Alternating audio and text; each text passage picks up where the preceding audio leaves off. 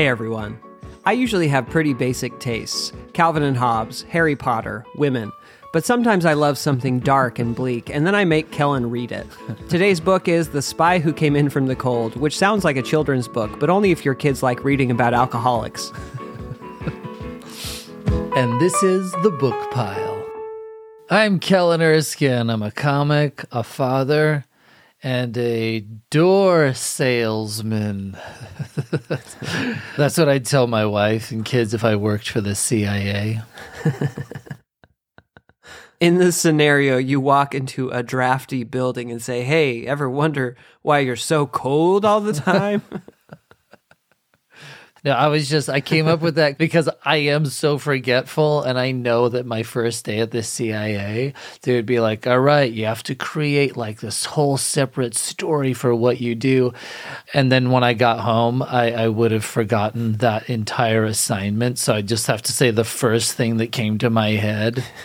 Honey, I got a job at as I'm opening my front door, a door factory. I have a handle on the... They gave me these cool sunglasses and this ear wire. Told me to stop being such a knob. I'm not joking in the same direction as you.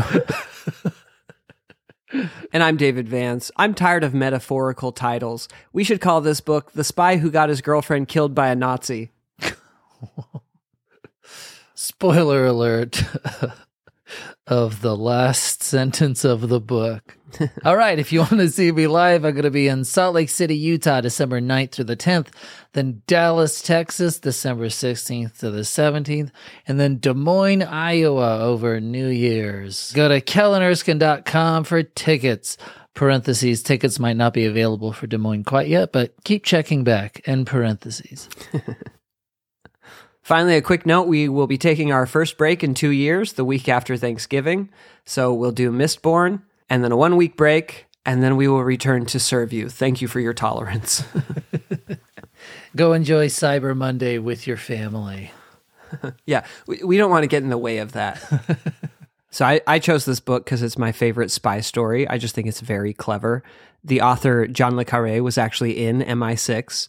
And all his novels are like, what if you were clever enough to win the Cold War, but you're still unhappy because you're British? But what did you think, Kellen?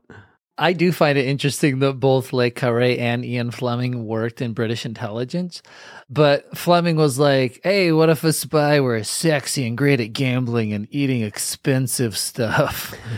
And then Le Carré was like, what if a spy were just a regular spy? It's way more grounded than Bond. There were no eye roll moments for me. That being said, I wouldn't have minded the occasional motorcycle chase. But I've probably been spoiled by Matt Damon movies. I was really drawn in by this picture that Le Carré paints of this world of mistrust that I'm assuming is not a far cry from the reality of dueling intelligence agencies. Yeah. So I did enjoy it. I do have to ask though, Dave, I feel like I never know when you're going to like a novel or not. And based on how you felt about Sherlock Holmes and the Hound of the Baskervilles, you described as like uneventful and not thrilling. How does a novel like this differ for you where 95% of the story is just people talking? Again, I enjoyed this book. I'm just trying to figure you out. Well, first, there's something I want to agree with you on, which is that I think the problems with James Bond are when it's too unrealistic, and the problems with John le Carré are when he's too realistic. It's like, dude, I know the world is bleak. Do you have to tell me in every book? That's so true.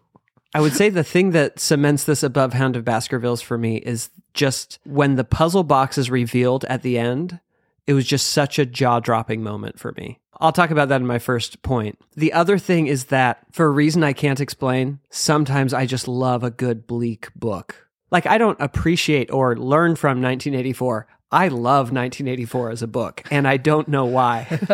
I remember that episode, which is still one of my favorite episodes, but I brought it up. I was like, yeah, this is fun to read once. I don't imagine myself rereading it like under an apple tree during the summer. And you were like, oh, I've read it several times. I can't explain why, when I'm not rewatching the early Pixar movies, I read this dumpster fire. All right, and without further ado, here are 4 lessons that we took from The Spy Who Came In From the Cold. All right, lesson 1. All warfare is based in deception. That line's from The Art of War, but it actually fits the main storyline of this book. So, spoiler alert, here's all of it. We have our hero Lemus, a British spy, and the author hated James Bond. He wanted spy characters who were realistic, but then Lemus still gets with a woman 20 years younger, so I guess that part was accurate. Lemus is done being a spy. All of his agents have been killed by this East German prick named Munt. And by the way, can we appreciate how deliberately unsexy the names are? Instead of James Bond and Goldfinger, it's Lemus and Munt. They sound like a law firm that's always getting sued by its former clients. So the Brits ask Lemus for his last mission to frame Munt. Basically, get the communists to think Munt is a double agent for the Brits so that they'll execute him. So that's the whole book, is Lemus, he gives up everything. He loses his job. He pretends to be an alcoholic. He leaves the country, and he succeeds. He makes the other communists think Munt is a double agent. And then at the last second, he's exposed and the mission fails. But then here's the twist. It turns out Munt actually is a British double agent, and the communists had almost caught him, so the Brits sent Lemus to, quote, frame Munt so that Munt would seem innocent once the framing plot was exposed. And now Munt has the credibility to go kill his enemies in the Communist Party. It was one of my biggest holy crap moments in any book I've read. Also, a weird unintentional reveal in the book to Lemus's character is that he's essentially this fed-up spy for the British government, and then he falls in love with this woman who is like, I'm a communist. And he's like, I don't really think about those things too much. So after reading this book on deception, I've started noticing how many jobs rely on deception. Not just the obvious ones like military and espionage, but if you watch Steph Curry play basketball, half of his game is just tricking people. Yeah, one of my favorite moves is when he drives toward the basket wearing those mustache glasses.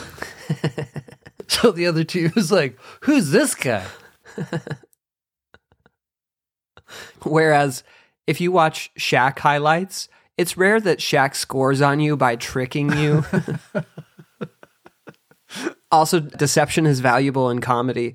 There's a part in Parks and Rec where Andy Dwyer is helping April find a job, and he says, we got a whole list of all the things you need out of a new job, and he reads, apple juice, barbecue sauce, Count Chocula. Wait, oh sorry, that's the list of cool new nicknames I want people to call me. Like, that joke works because it fools you. All right, lesson 2. We love watching people go rogue. So again, I enjoyed this. I realized early in the reading that I'd have to treat it like an Aaron Sorkin film because it's mostly just dialogue. You know how a couple of years ago someone crunched the numbers and found that the average NFL game is 3 hours long but contains just 11 minutes of guys playing football? What? 100% true. Yeah, you can Google it now and find 20 articles on it. That's to me like why personally basketball and ice hockey are a lot more fun, especially live, because they just don't stop, you know? Yeah. I think about that when I compare soccer to tennis. Soccer might have a whole game with no goals. Tennis, literally every point, a point is scored. Yeah.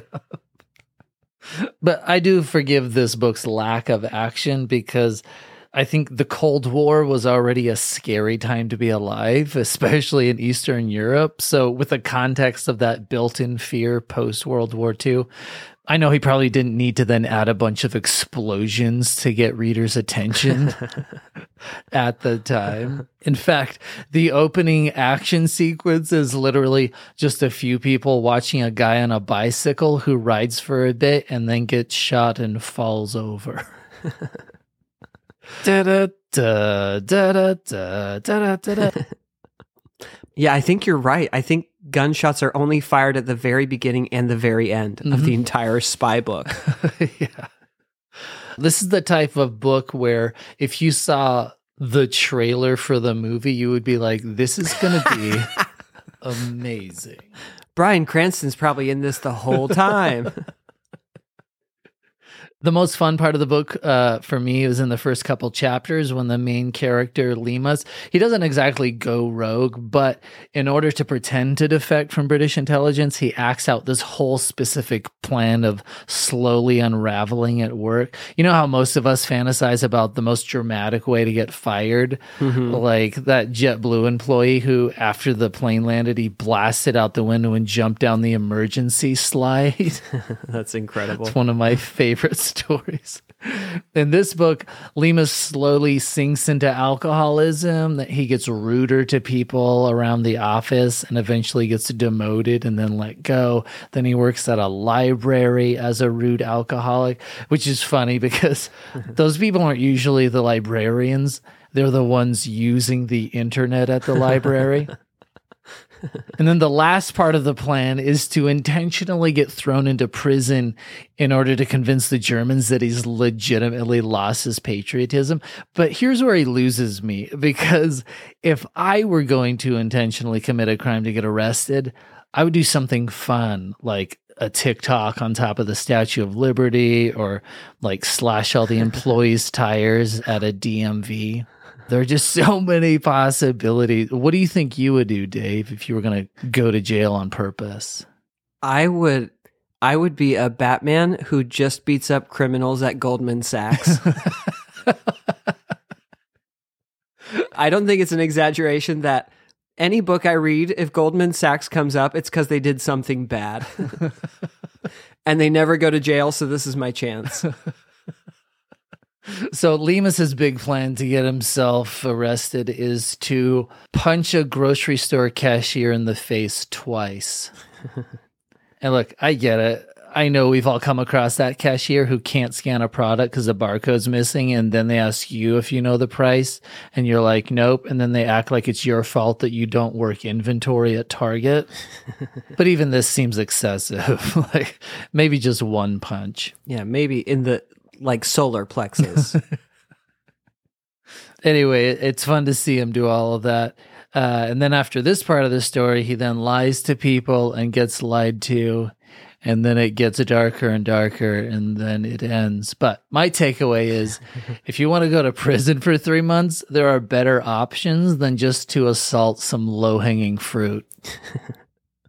Which is another great place to hit someone. All right, lesson 3. Make your point clear. The main point John le Carré was making in this book was, look, are we really fighting for freedom if we have to lie and murder to do it?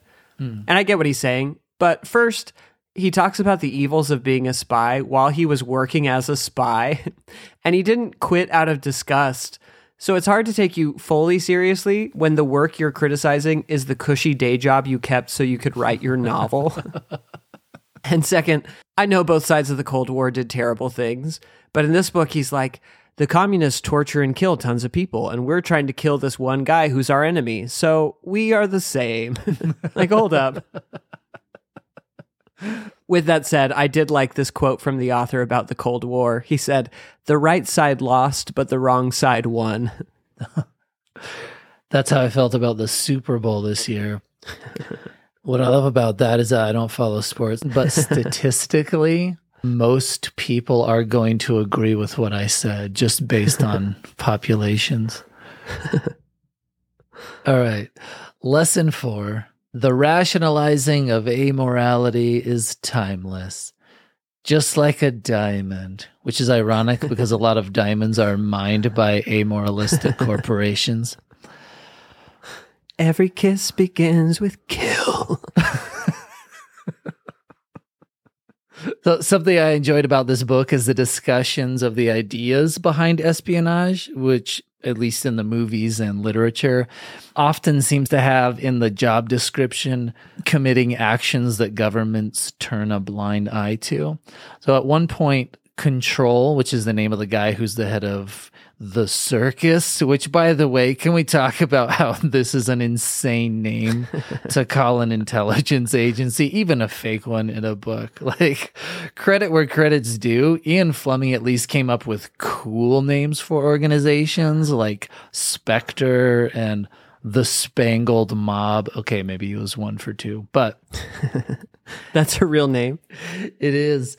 They make their first appearance in the book, Diamonds Are Forever. Anyway, when Lemus is questioning the ethics of his job, Control answers with, quote, "We do disagreeable things so that ordinary people can sleep safely in their beds at night." And I just found this fascinating because I've heard this argument in so many different stories since then, like in the Bourne series to The Dark Knight Rises, speaking of Batman again. But when Commissioner Gordon / Gary Oldman says, "In that moment, I hope you have a friend like I did to plunge their hands into the filth so you can keep yours clean." And everyone in the theater had to wipe his spittle off of their faces. Anyway, I just thought it was fascinating that this sort of reasoning has been around in storytelling for the last 60 years, but it's really more of a toxic principle that's likely existed since the cavemen. That first painted deer on the wall had tortured a wolf so the other deer could live. I guess it would have been harder to be a spy back in caveman times because a tribe would be like, wait, who's that 11th guy who now lives with us? The one who looks really closely every time we start a fire? Who that guy who, when I go for a walk, he pretend to sit on park bench with 2 holes punched out of a giant stone tablet that he pretends to read? All right, random facts. This author has a strength that is also a weakness, which is his books have real surprise at the end because you never know if it's going to be happy. At first, that was thrilling and suspenseful for me. Then I read too many sad endings in a row and I had to quit, and I haven't gone back. At one point, when Lemus suspects that the place he's staying at has been broken into, it reads, quote, "He lowered himself into a crouch. Putting his hand into the side pocket of his jacket, he was quite calm, almost relieved at the prospect of action." And at this point in the book, I was like, me too, buddy. Every writer wants to be memorable, and one thing about John le Carré is I remember everything he ever wrote about torture. It's permanently in my brain, so I'm going to repeat it to you. He has a book where he says, the best torturers are the ones with a sense of compassion because you need to know what the other person is feeling to be good at your job. Whoa. It just sounds less threatening in the moment because, like in the movies, when the person's tied to the chair, there's always the bad guy who introduces the torturer. He's usually like this guy who isn't talking. He's just sort of unfolding some set of tools in the corner. But can you imagine if the main bad guy was like, "This is Dr. Peters. He's an empath." He has another book where he says, "Oh yeah, we try to give every agent at least one secret, because then when they're tortured, they have something they can give up to make the torture stop." Oh.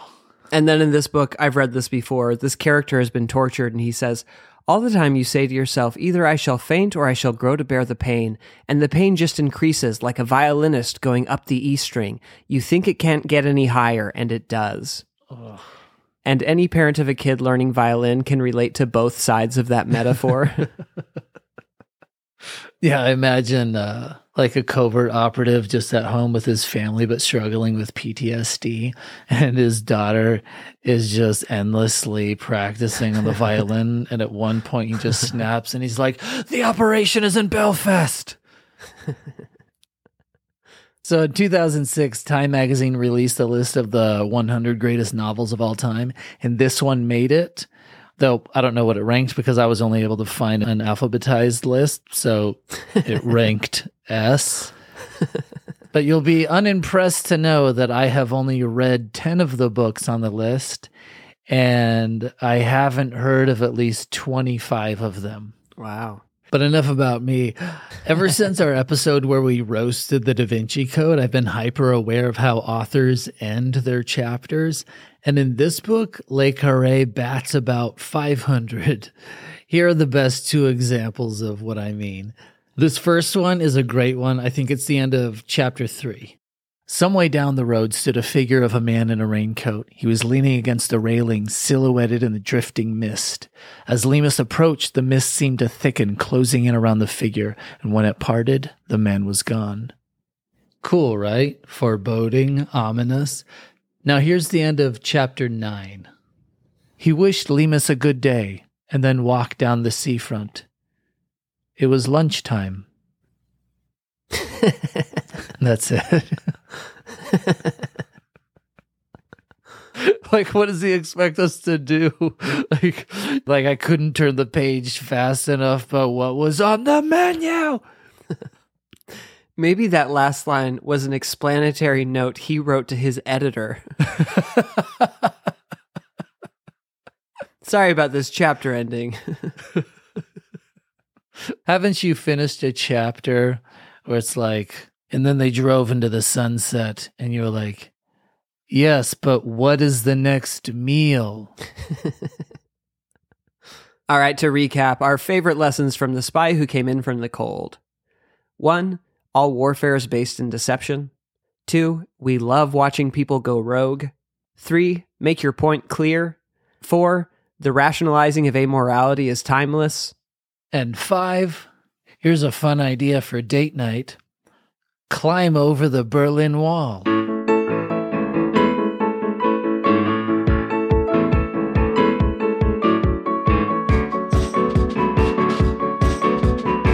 It is hard, though, as Batman, to say a quippy line about a complex financial crime. This is for rigging the LIBOR index.